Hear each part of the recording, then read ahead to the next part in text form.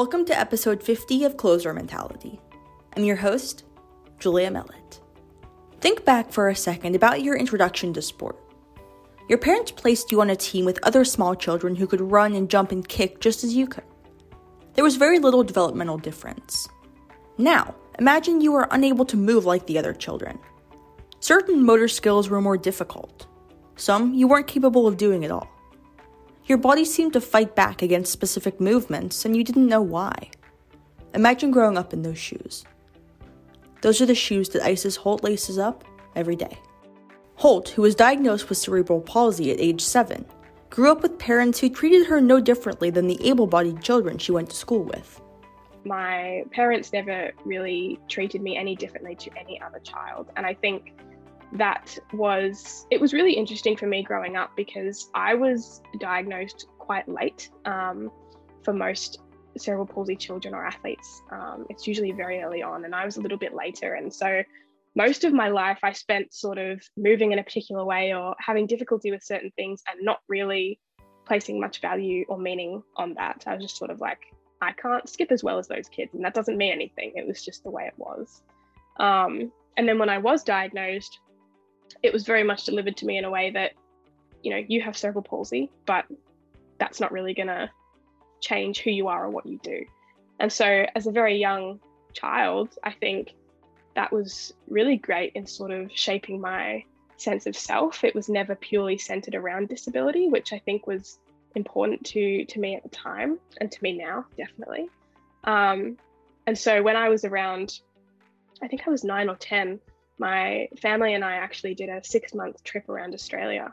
And it's quite funny looking back on it now because I was keen as to just get involved in anything that I could. And at the time I had these AFO sort of leg braces that I would wear, and they were covered in like butterflies and flowers. And I just thought they were the best thing ever.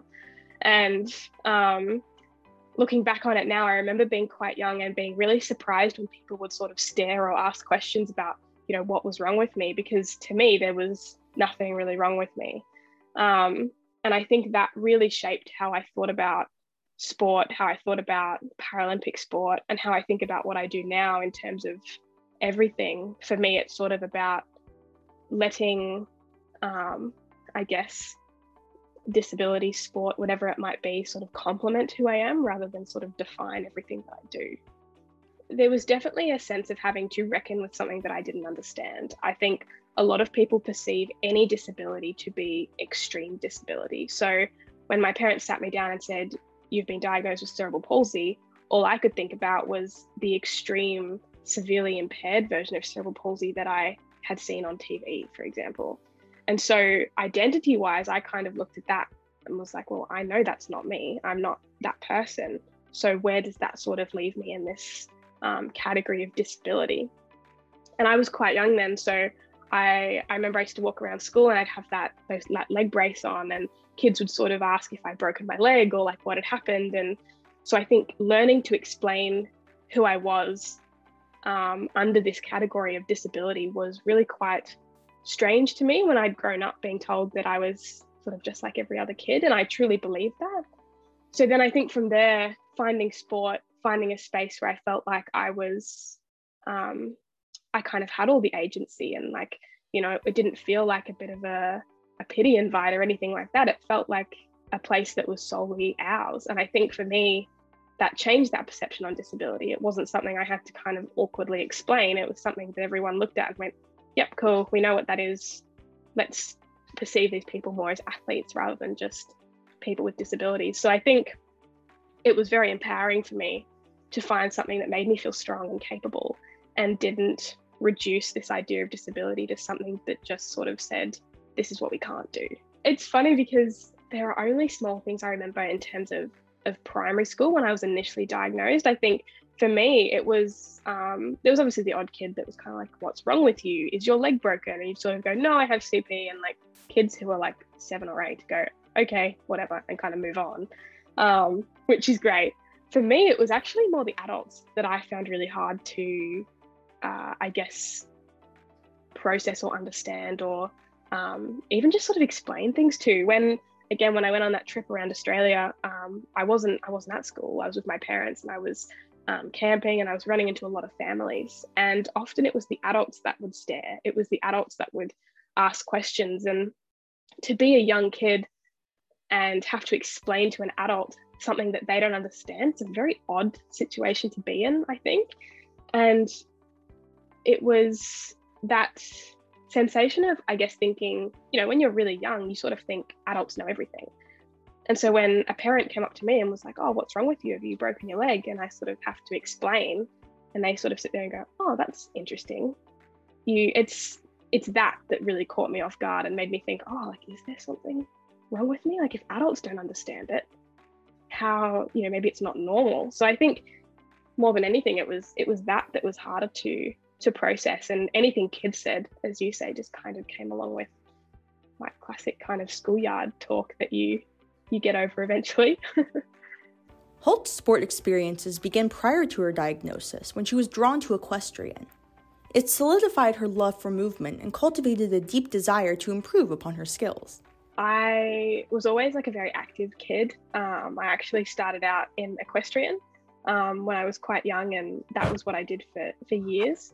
And then when I was in grade 6, so I was around 12 or 13, I joined my school athletics program, and it was more or less just a fitness thing for me. It was just for fun that I joined this program, and I happened to really like it. And then I guess from there, I stuck with it, and it kind of grew really quickly for me, and I eventually started competing, and I guess everything happened within the space of a few years. So I did fall into it, but I also sort of fell into a love for it as well, which was really nice. Holt says that athletics, or track and field, quickly became her life. She transitioned from sprinting atop horses to using the power in her own 2 legs to push her forward. 12 years old at the time, the Australian didn't even realize the journey the sport was about to take her on. Her coach persuaded her to begin racing, but the only competitions she had were able-bodied athletes.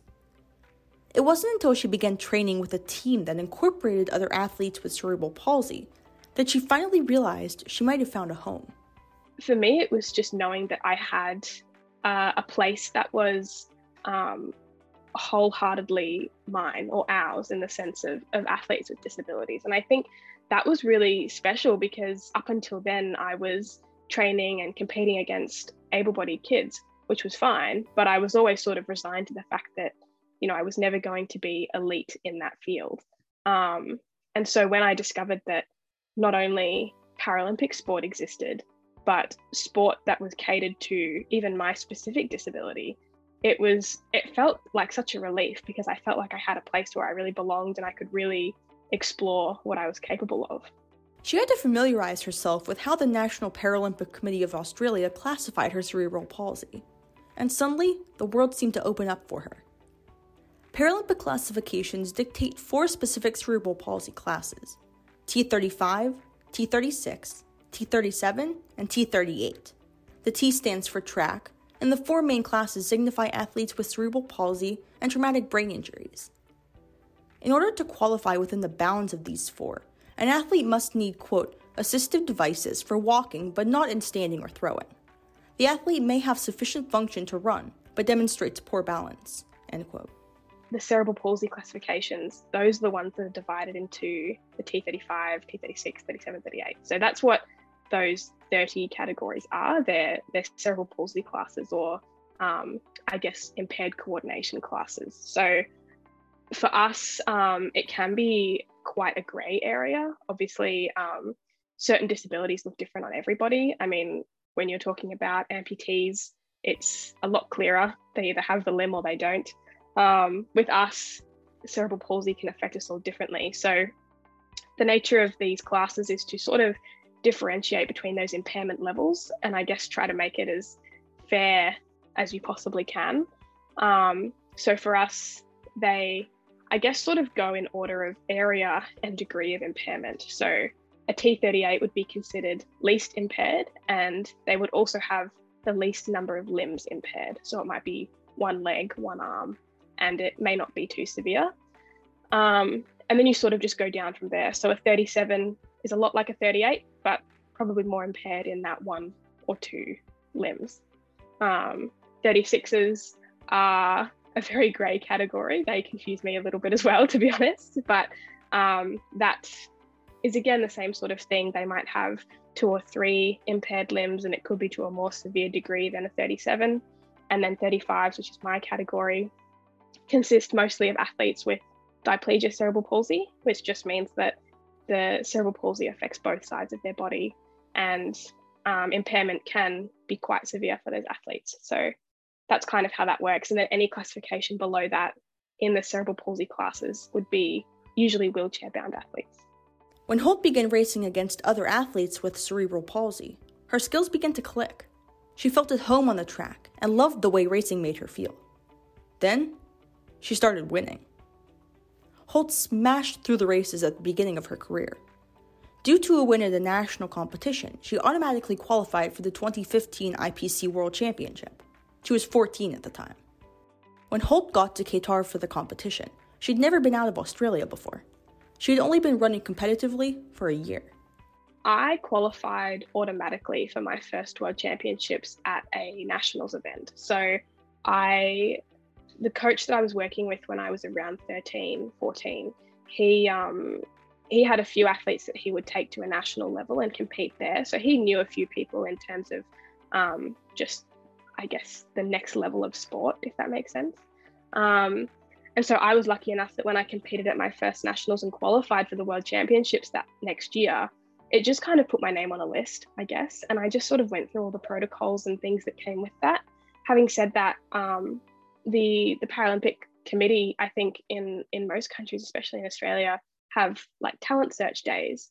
And as far as I know, a lot of the young athletes that are coming through now are identified there, where they sort of have the opportunity to go and participate in sport and then, hopefully turn that into something. But for me, it sort of all happened very quickly. I sort of found myself qualifying for things before I even knew what they were. So yeah, it was a very, very strange time.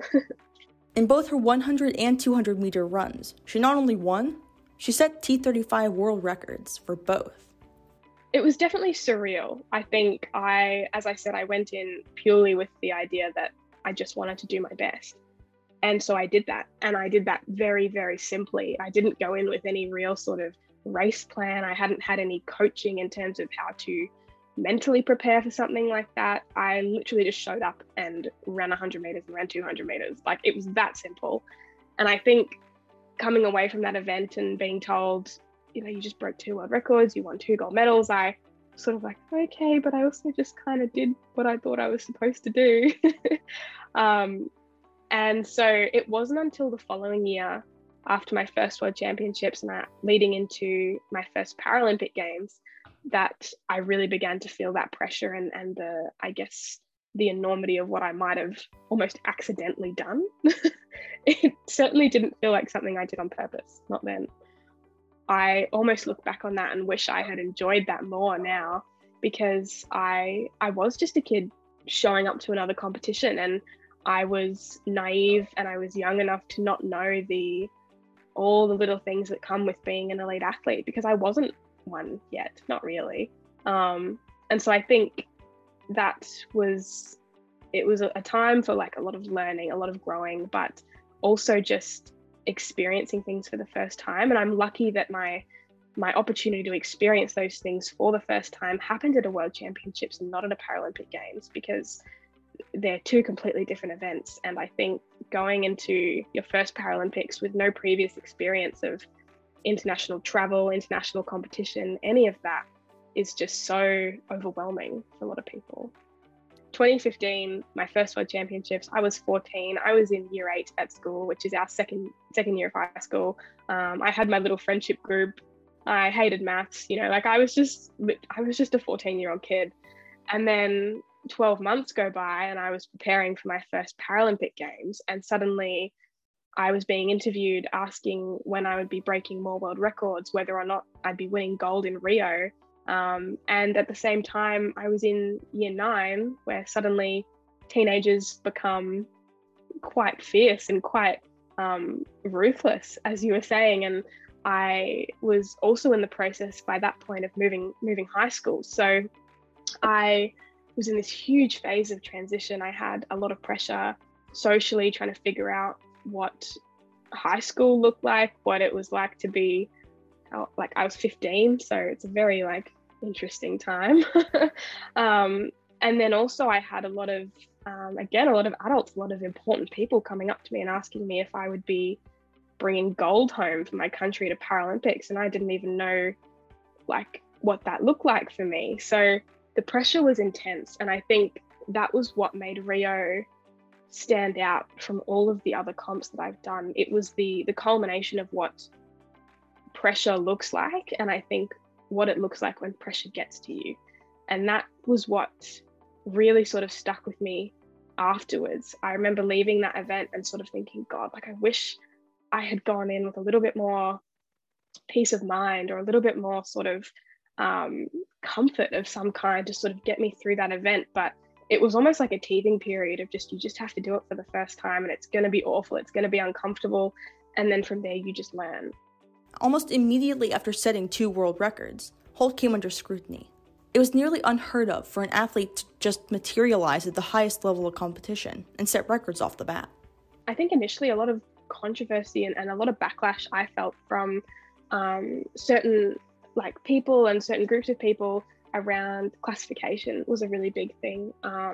And when you have an athlete sort of come out of nowhere and do really well, that gets thrown into question and whether or not they deserve to be where they are and if they're there for the right reasons. And so when I was 14, people were sort of saying, like you shouldn't be in this classification, or you don't deserve to be winning these medals. That was like mind-boggling for me. But I think largely and for the most part, people were incredibly excited for me and for what I could go on to do. I think I was still that kid where I was 14 and they were like, oh, you're going to go on to do great things. And I was like, oh yeah, whatever. We'll get there when we get there. Like, let's not talk about 2016 and, 2020 and what that looks like. I was like, I just want to kind of get through this event and celebrate afterwards and go back to school. So, yeah, it was a very interesting time where I felt like I was living these 2 separate lives where people were really excited for me and I didn't really get the hype. I was just kind of doing what I thought I should be doing and what was best.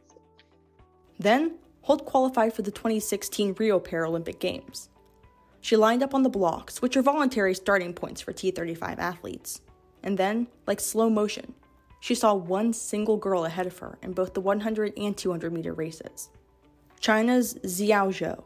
Zhou took not only both gold medals, but established both world record times, milliseconds ahead of Holt.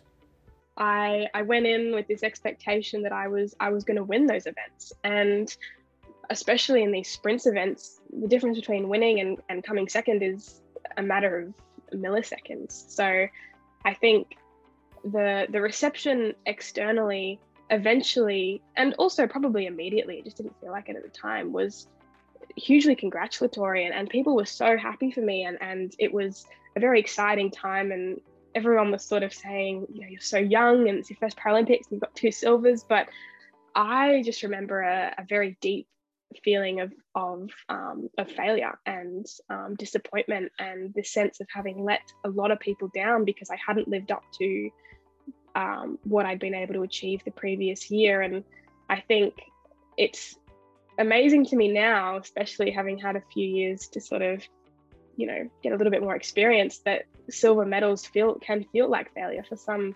when the pressure is so extreme. But I think that's why Rio was such a big turning point for me, because it was the first time in the athletic world that I hadn't achieved what everyone had sort of hoped I would, or that I hoped I would. And so I had to really face that sense of disappointment face on. And it was incredibly humbling for me, but it was also great motivation for future competitions to sort of really engage with what sport meant to me and where I wanted to take it. That extreme pressure sent Holt into soul-searching mode.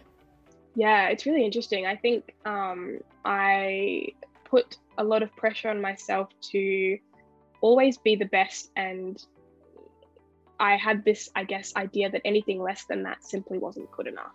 It was, it's fine for anybody else, but it's not fine for me, which I think is a very common mentality for a lot of athletes.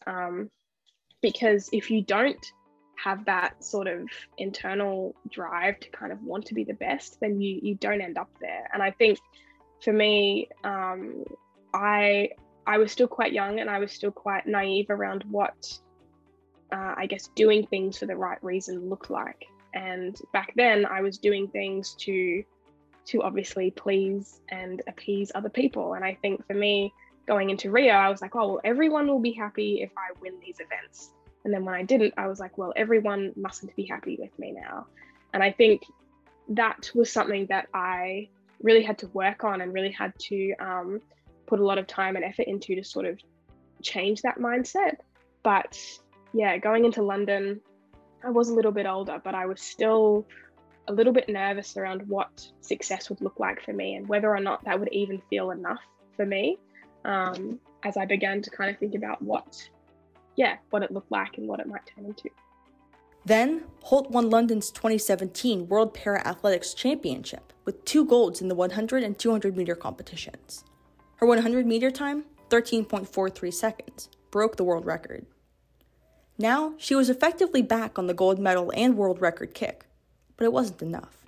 London was incredible. London in 2017 was and still is probably my favorite event that I've ever done. It was just the highlight of my career so far.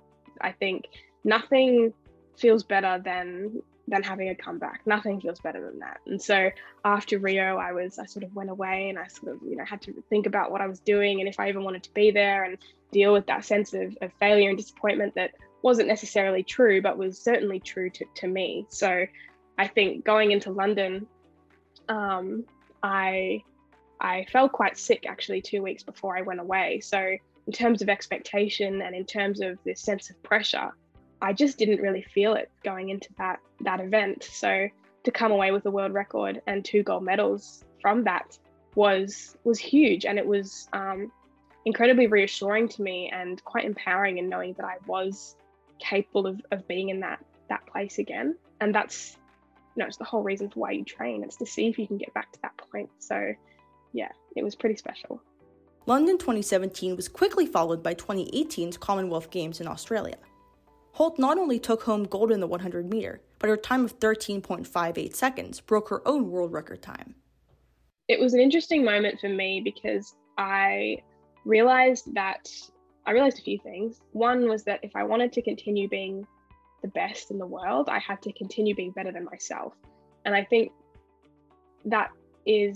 it can be empowering and it can also be really scary because I knew that I had nobody else to compete against except for me. But I also knew that if I failed in some capacity or didn't show up in some way, that it would be quite obvious and those records could be taken from me. And, it was very much like once you start thinking about it, you just kind of spiral. So that was one side of it. But I think also by 2018, I began to realize my sort of motivation behind sport and my reason for why I was doing it. And that was when it sort of occurred to me that I did feel this sense of having to perform to please other people. And I remember being at the Commonwealth Games in 2018 and I just won my gold medal at that event and I took it home, or I took it back to the village, and I was sitting on the little couch in our apartment and it was just me because it was quite late, and I had the medal in front of me on the table and it was like shiny and beautiful. It was in its box. I was looking at it and I felt nothing. I just looked at it and I was like, this is great, but it doesn't feel like I earned it for the right reasons. And so that was this huge moment of, I guess, realization for me that I knew that if I didn't take a step back from what I was doing, I would either be doing it continually for the wrong reasons or just learn to hate it. Holt crossed the finish line at age 17 and began to have anxiety surrounding remaining the best in the world. She had spent nearly the entirety of her teen years competing on the world stage and making a name for herself, yet the process had waned its appeal. At that point, I'd been competing through the entirety of my teen years, pretty much. So from 12, 13, all the way through to I was around 17 by the time I took a break.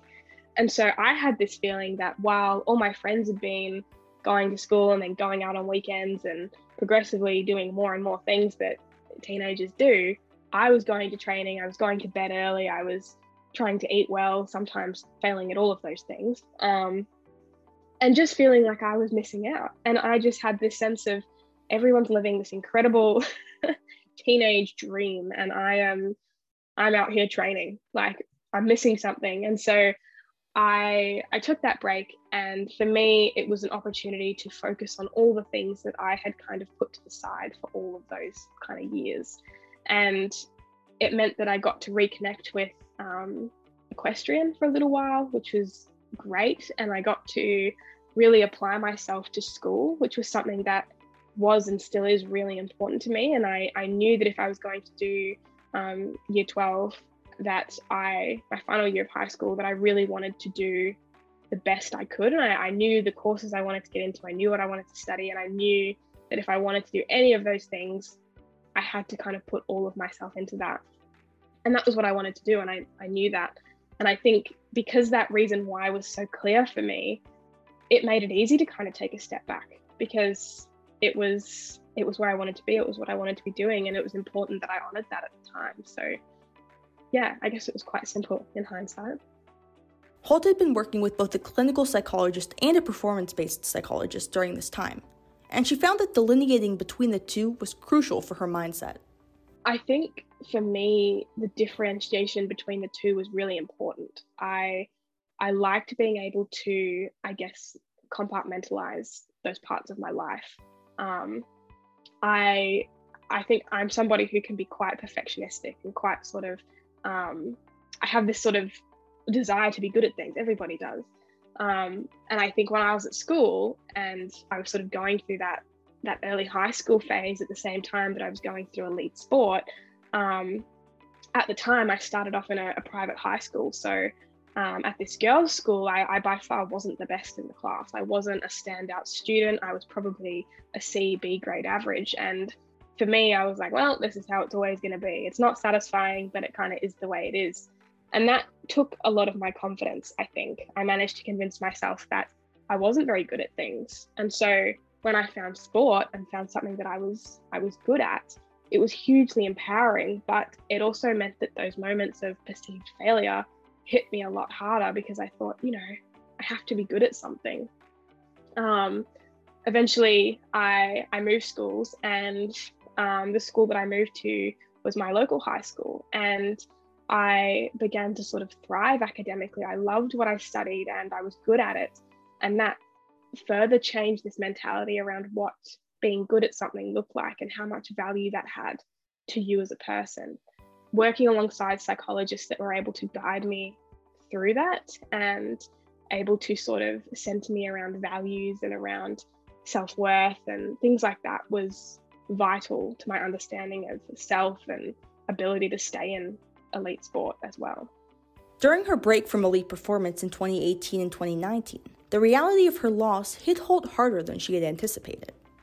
17-year-olds aren't doing anything cool. Like, I don't know what I thought everyone was doing, but I wasn't missing anything. I think I don't know. I don't even know what I did in that year. I can't even be like, like the parties were great and like the things I did were so exciting. I didn't do any of that. So, I mean, it was nice to have all that time on my hands, but I realized after a while that what I loved to do was train, and what I loved to do was try and master this sport that I was a part of. And while equestrian did fill that sort of need for a little while, it just wasn't quite the same. So it did take a year, but by the end of year 12, by the time I'd kind of done everything I wanted to do with school, I was ready to kind of reassess what it was that I was really passionate about.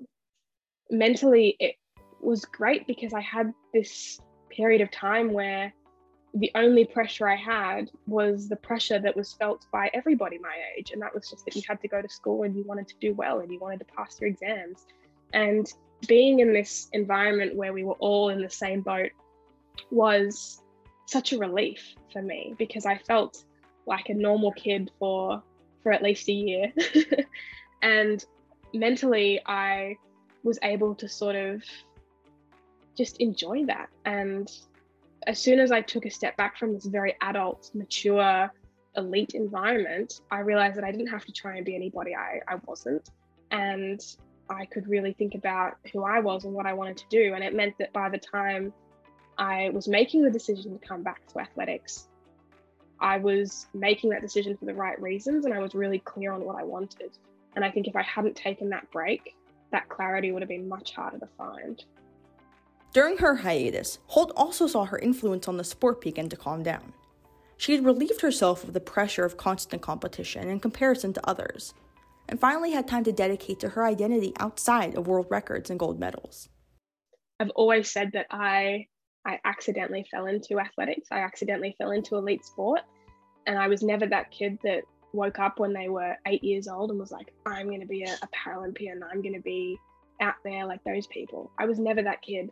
And so finding myself in a position where people were saying, you're inspirational, and, my daughter who's 6 really wants to be like you one day. I couldn't empathize with that story. That wasn't my story at all. So I found myself in a position where I was an athlete and I was a very successful athlete, but I just felt like that wasn't who I was. And I felt like I had so much more to offer than just that.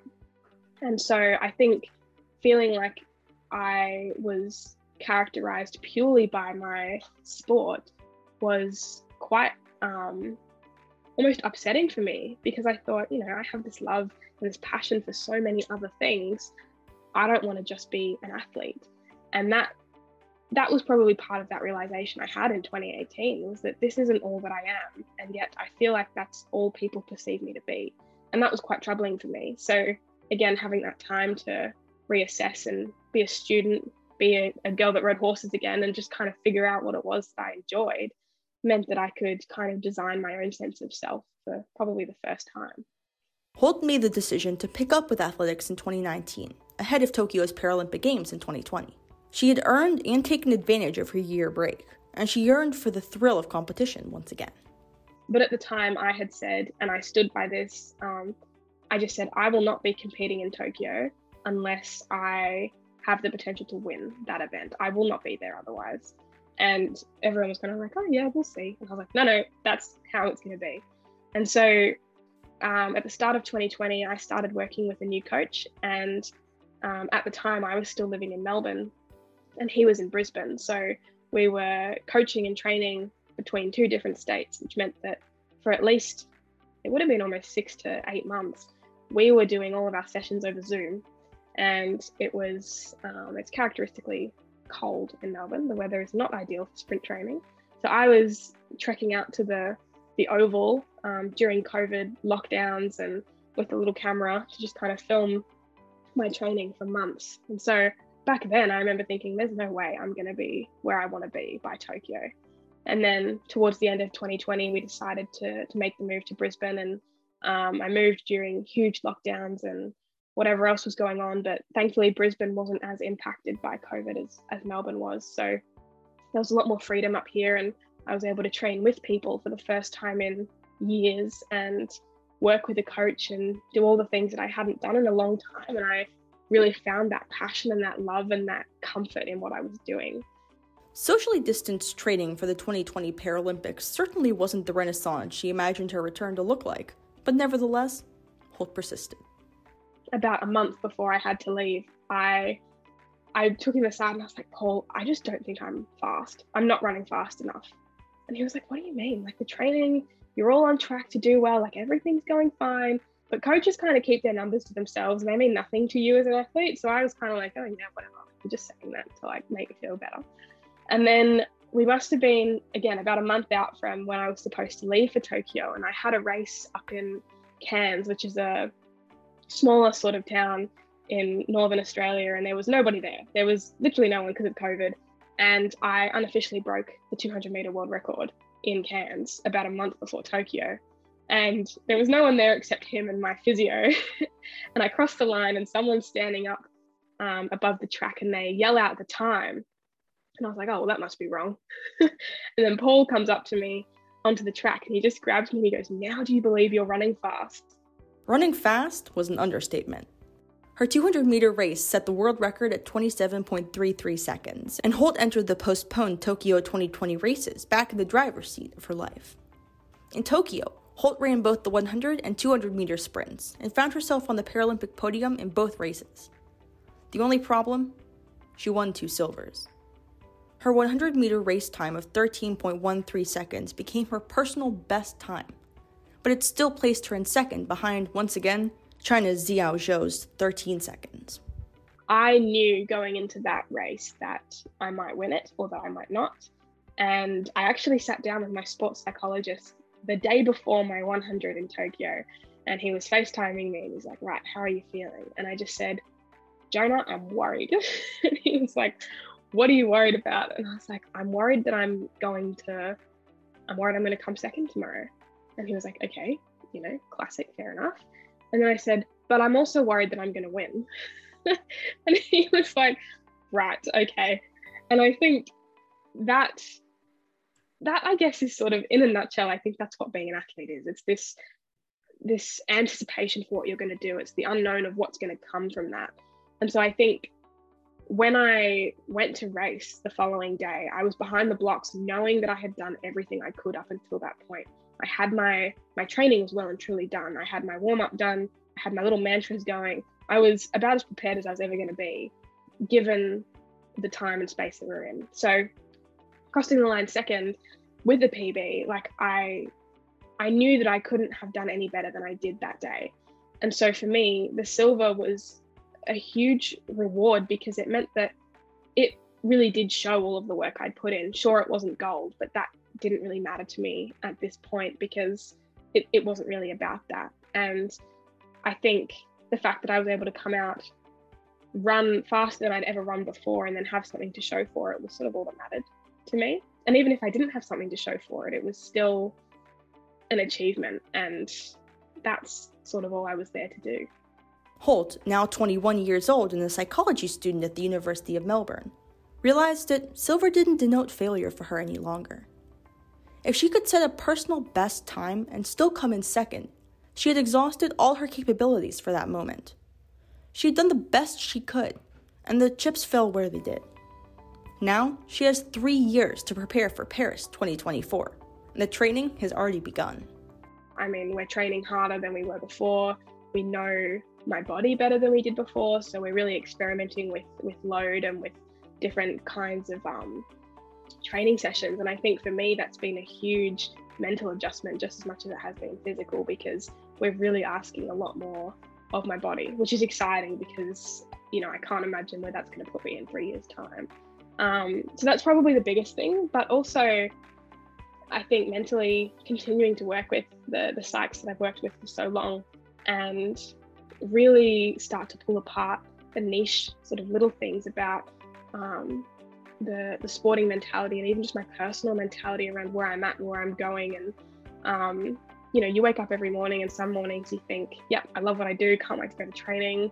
And some mornings you wake up and you're like, why do I do this? And it's being comfortable with that and learning to embrace the fact that you don't wake up as the perfect athlete every day. And in fact, there's no such thing. So there's still little things that we grapple with, but we're definitely working with a lot more than we ever have before. Heightening her training has yet to manifest the influence of Holt's cerebral palsy, but she anticipates that 6-day-a-week sessions are bound to catch up to her. Again, it can be different for everybody. It'll be interesting to see how training impacts my CP. It's hard to know right now. It'll probably be something I figure out when I'm a little bit older and I'm not training or competing anymore. Generally, CP tends to sort of stabilize as you stop growing. So that's probably something I've noticed the most as I've picked up training again in my early 20s, late teens, was that my body was stronger, it was more consistent, it was able to handle more load because it wasn't growing and it wasn't trying to manage CP and growth at the same time. So I think now my sort of baseline CP is far more predictable, and it's more about seeing how much load I can handle and having a look at what burnout looks like on me compared to somebody else. And that's probably been the biggest thing that we've had to adjust to, is that idea of neural fatigue is something we really have to factor into my training. So that might change over time. My capacity to take on more load might increase, it might not. And I guess it's really experimenting with with where that limit is, or if there even is one. Her training is regimented through parameters that not only set out to challenge her, but also cater to her cerebral palsy-induced ramifications. Mondays they're a track and a gym day for me, so I'll do a light track session early in the morning, and then we'll go from the track straight into the gym. We'll then do a full gym session, and then from there I usually go into physio, and then Pilates, and then massage, all on a Monday. It changes depending on other things that are going on, but that's where we're kind of at the moment. Tuesday will be another track session, so we're usually there for a while actually. So we're on the track for about 2-3 hours, and then I'll go and do recovery, which is really important for me. So we'll jump in the ice bath for a little bit, and then I'll go back into the gym and do a light gym session. Wednesdays we're back in the gym again, doing a full strength session. That's usually when I'll get physio or treatment of some kind again. Thursdays we're back on the track. It's a full track session, then back into the ice bath for recovery. Fridays are generally another gym session, and then if I have Pilates or anything that I've missed earlier that week, that'll go on a Friday, as will any extra physio that I feel like I need before my speed endurance session on a Saturday, which is another track session. Or I think this week it's a hill session, so that'll be fun. And then Sunday is my rest day. For athletes with cerebral palsy, it's the recovery that Holt's strength and conditioning staff prioritizes. Her physical drain is becoming more predictable as she gets older, but it maintains a toll after such rigorous movement. Recovery, I think, looks different for all of us. For me, it consists mostly of physical recovery techniques. So that consists of things like physio, massage, ice baths, compression boots, stretching, anything and everything that kind of takes care of the physical body. And then obviously I have things like sports psych to complement all the sort of mental health side of things. But yeah, and sleep as well. That's a huge one. So we try to incorporate significant sort of recovery sessions into each track day to just kind of help us get through the week. Her mental recovery is consistently important as well. Through her psychology coursework, Holt is now keen to pick up on topics and situations that her psychologists tend to stress. It's become a way off the oval that she challenges herself. I love it, and I get so excited about the stuff that we talk about, and there is nothing I love more than going into a session with a psychologist, and I think approaching them with topics of conversation or things that are going on in my life or in my mind that I can't wrap my head around. I think I am notorious for trying to outthink my own thoughts. And so as somebody who's sort of like, I should be able to explain this, like I'm studying psych, this should make sense to me, and it doesn't. And then I talk to a psychologist, a sports psych or a clinical psych, and they kind of guide me in the direction of what's going on. And I have this moment of like, oh, okay, I don't know everything yet. And it's so exciting learning about myself in that way, but also just learning about the field in that way. I had a really funny experience recently. I sat one of my exams for psych, and it was on different frameworks of practice. And afterwards I had a session with my sports psychologist, and he works mainly in the acceptance and commitment therapy framework. So I sat down with him and we were having a conversation, and I couldn't stop giggling through the whole session. And he was like, what's going on? Like, what's so funny? And it was because he was almost literally quoting things that I'd been studying in the lead up to my exam. And it was like someone had given him my notes and said, just slip this into conversation with ISIS. And that's what it felt like he was doing. And so when he would drop these buzzwords into conversation, I knew what they meant and I knew what he was trying to say, and he didn't need to explain anything to me. It was like the best feeling ever, just knowing what was going on. So in case you couldn't tell, I get quite excited about psych and about working with people with psychology, because it is fascinating to me. If you're like Isis and feel as though you could really benefit from speaking with a psychology professional, I have an amazing option for you. Thanks to BetterHelp for sponsoring this episode. I'm so happy to have them on for another week. Now that we've solidly arrived in 2022, how are your resolutions going? Are they causing you added stress? I know they are for me. That's why BetterHelp is the perfect resource. In 2022, I want to continue to create and share these amazing stories, and BetterHelp assists in furthering that mission. One of my overarching mental health goals is to create and edit these stories from a clean workspace. If I don't bring my A game in telling these stories, I not only do a disservice to the mental health cause, but I waste the times of those who share their vulnerabilities with me. I don't take these episodes lightly, and sometimes there's no other way to tell these stories without working through heavy mental health topics like self-harm, depression, and anxiety. One of the best ways to reach your 2022 goals, even those that may seem insurmountable, is to follow through on healthy mental health habits with a licensed therapist. Now, I'm bringing that option to you, the listeners. If you've ever listened to a Close Your Mentality episode and thought, I feel exactly the same way, I'm working with BetterHelp sponsorship to bring online therapy to your phone and computer. BetterHelp offers video, phone, and live chat options, and you can speak to a licensed therapist in less than 48 hours. BetterHelp will assess your needs and match you with your own licensed professional therapist. BetterHelp has more than 20,000 licensed therapists around the country, and you have access to them anytime.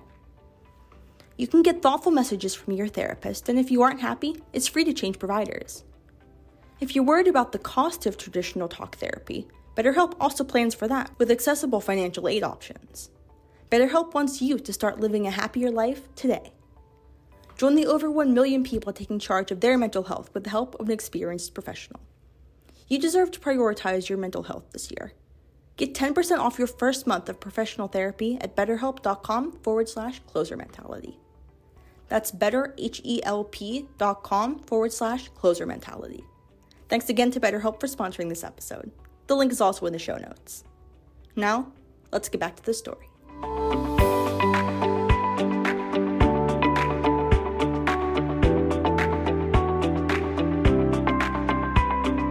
Regardless of how many gold, silver, or bronze medals she gets, how many podiums she stands atop, or how many world records she breaks, Holt's hope is that her story supersedes herself.